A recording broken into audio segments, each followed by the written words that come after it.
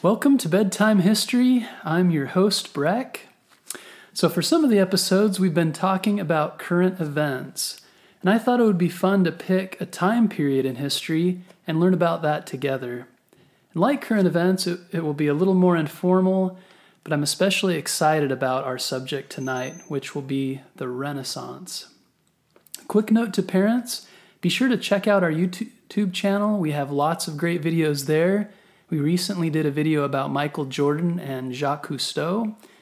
So please subscribe to us there. That's one way to show your appreciation, and all the proceeds there go to supporting the podcast. And any little bit helps. Also be sure to follow us on Instagram, where you can be updated anytime we have new videos. So like I said, tonight we're going to talk about the Renaissance. Have you ever heard about the Renaissance before? If you haven't, this is a great chance to find out more about this amazing time in history. So the word Renaissance means rebirth, and it took place in Europe and after what was often called the Middle Ages or medieval times. That was the time of castles and knights and ladies and jousting. Some people called it the Dark Ages because for a long time it was believed there wasn't much progress and things weren't really going anywhere. But many are coming to believe this wasn't actually the case. But regardless, it was a very hard time with lots of war and diseases such as the Black Death. Many people lived during that time were slaves to their masters and worked on farms and just didn't lead very great lives. So in general, there were very few large advances in areas such as science, for example. But in the 1300s, also called the 14th century, things began to progress. In Italy, many started to become interested in history. They remembered the Greeks and the Romans who lived before and wondered what made their civilizations so great. The Greeks were known for their philosophers and their advances in science and government. They really cared about learning new things and finding ways to do things better and look at the world differently. So there was this renewed interest in all things Greek. People began reading the books written by the Greeks, studying what they had written, and starting to ask some new questions of themselves, like what made the Greeks great? And started thinking, hey, maybe we should be interested in our minds and in the world like the Greeks were. So the Greeks inspired the people at this time to start investigating the world. That's what leads to new ideas, right? Curiosity, studying things out, trying to make sense of why we think a certain way and how things work. Why does a tree grow? Why is the sky blue? The questions are awesome. So people began to ask these questions and give time to the arts, such as science, painting, literature, which is reading and writing books, and education in general.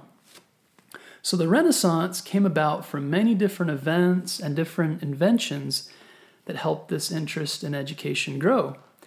And before the Renaissance, if you wrote a book, the only way to make copies of that book was to write it by hand. So you can imagine if you had a 500-page book written on paper, to make copies of that would take a very long time. And chances are not very many books would get copied because you had to have people to make all these copies by hand. And in order to get all the copies, you had to travel to another city or pay lots of money to get a copy of the book. I mean, can you imagine having to pay $100 for every book you wanted to read, or probably even more than that, $1,000 at the time? Chances are you wouldn't have as many books in your house.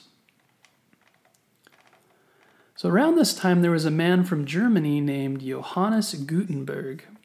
Gutenberg was a blacksmith, someone who worked with metals, and he began to perfect the idea of a printing press. The awesome thing about a printing press that Gutenberg was working on was that you could take all these metal letters and put them on a rack so it spelled out all the letters on a page. Then you put ink on the letters and pushed it down to print the letters on the page. Then you just switched the page out and did this over and over, making many copies of the page very quickly. So once Gutenberg finished his improved printing press, other people used the printing press to print their books. And it cost a lot less, which means a lot more people could buy books and read them. So one invention that shaped the Renaissance was the printing press, also called Gutenberg's printing press, because suddenly a lot more people could read books and learn from them. They could read about the Greeks and about science and philosophy, and it led to more people being educated and asking questions and starting to come up with their own answers to the big questions about themselves and the world. So now books are starting to spread and ideas are starting to spread about people. And people in Europe actually have their own books and can make their own books and take the ideas from the Greeks and come up with new ideas and share those very quickly. You can think of Gutenberg's printing press sort of like the internet today. It helps ideas spread very quickly. And at this time, another thing that's increasing is trade. And you know what trade is when you have something and someone else has something and you want to make a trade because you want their thing and they want your thing. You've probably done it before at lunch. You have a peanut butter and jelly sandwich and I have a ham sandwich, but I like PB&J better, so let's trade. Well, all around Europe, especially Italy, people were doing this on a large scale, but they weren't just trading sandwiches. Their entire job was to trade. And at the time, money wasn't used by everyone, so if you can imagine your dad's job as a trader, in the morning he would load up his wagon with different valuable items like blankets and eggs and horseshoes and bottles of milk. Then he'd head off down the road to the next town to trade all his valuables. So trading was done on a huge scale, and some people traveled to far-off places like China on wagons and boats to make these trades. It was a great thing because it increased the wealth all over Europe. During this time, there was an Italian named Cosimo Medici who became famous for his business of banking. Banking was another new invention that helped the Renaissance flourish in Italy and throughout Europe. So imagine you're living during the Renaissance and you had 10,000 coins, gold coins, and needed to buy a very expensive necklace across the country. In order to get those coins to the other city to buy the necklace, you'd have to have a wagon and armed guards to protect your coins. But with banks, the really cool thing is you could take your coins to a bank in your hometown. And you would put those coins in the bank and they would give you a note that said that you had given them 10,000 coins. Then you'd jump on your horse and ride across Italy. You wouldn't need a wagon or armed guards. And when you got to the other town, you'd show the bank the note. When they saw the note, they'd let you use coins from the bank there because you had put the coins in your bank back home. Then you could use those coins to buy the necklace without all the trouble of moving that 10,000 coins around. And this is called banking, and it made trade a lot faster and safer. So Cosimo Medici built many banks all across Europe and became very wealthy. He lived in Florence, Italy, and for many years the Medici family was known for their great wealth that Cosimo had gained from his many banks. So we have ideas spreading, we have more trade and banking, which means more money and more wealth. With more wealth, which means money, people of the Renaissance are working less. So now what are they going to do with their time? What do you do with your time if you're not at school or working? Chances are you get to spend time on things you enjoy. Well, for a long time, people had very little of that kind of time, like during the Middle Ages. And in many places, that's still true today, but we're fortunate to have free time to be able to have hobbies and do things that we like because we're not working on a farm all day long. So the wealthy Italians, such as the Medici family, started to have hobbies. And one big hobby at the time was art. And they started to spend their extra money on these things. They started paying painters to paint portraits of them and their families and other subjects. And because there was now money to pay painters, people started to go to school to become painters. During the Renaissance, there was this huge leap in the number of artists, paintings, artists who were creating sculptures, designing architecture, which is another word for designing buildings. So during the Renaissance, we're seeing many new beautiful works of art, sculptures, buildings, and some of the greatest artists from history became well known during the Renaissance. Have you heard of Michelangelo, or Donatello, Raphael, and Leonardo? Some of you are probably thinking, hey, those are the Ninja Turtles. Well, if you know those names, then you know some of the most famous artists during the Renaissance. The Ninja Turtles were actually named after these famous artists. So Michelangelo, the artist, not the turtle, was born in Florence, Italy, to a family who worked in the banking business. He began studying art from a young age. Many of the sculptures he studied were in the gardens of the Medici family, who paid many artists to beautify their home. Michelangelo was an apprentice at first, then began to create his own sculptures and paintings. When he was 25, he moved to Rome, that's a big city in Italy, and created his first famous sculpture for the Catholic Church called the Pietà. It was about 6 feet tall.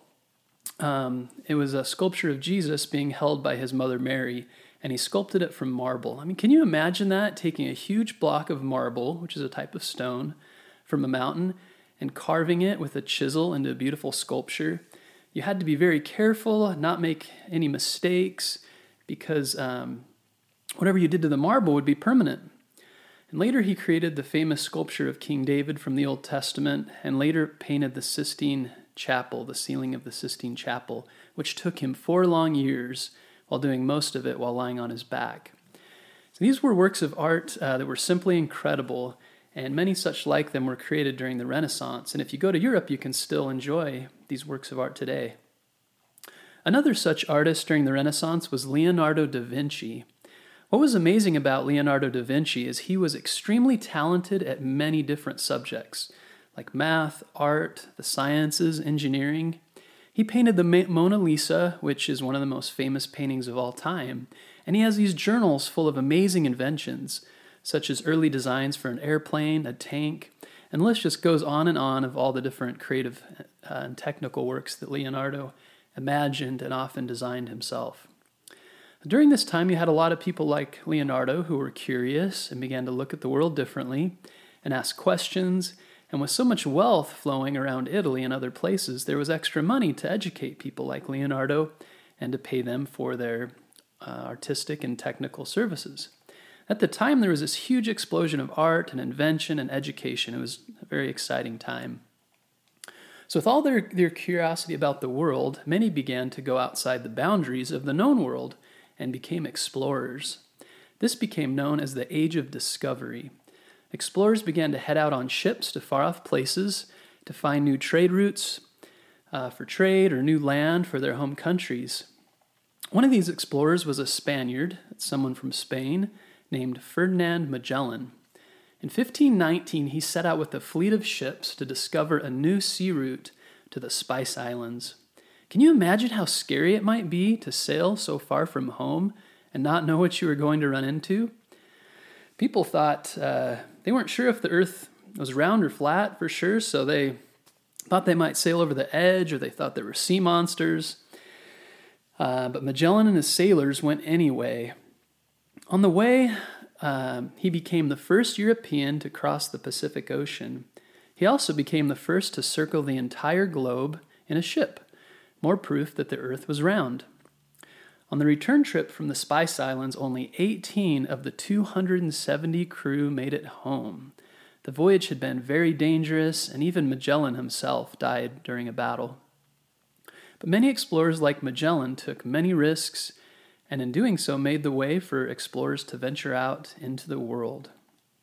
Other famous explorers were Amerigo Vespucci, who discovered the Americas, Christopher Columbus, Marco Polo, and Ponce de Leon.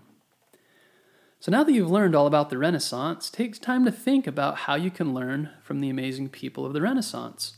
You can have a passion for learning or art just like they did. Now more than ever, we have access to so many resources to help us learn and become better at different skills.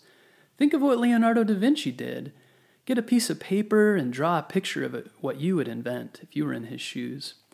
Also, you can have courage like the great explorers. If you aren't brave, you won't be able to try new things and grow. It may not be easy, but you will feel very good inside when you take that leap.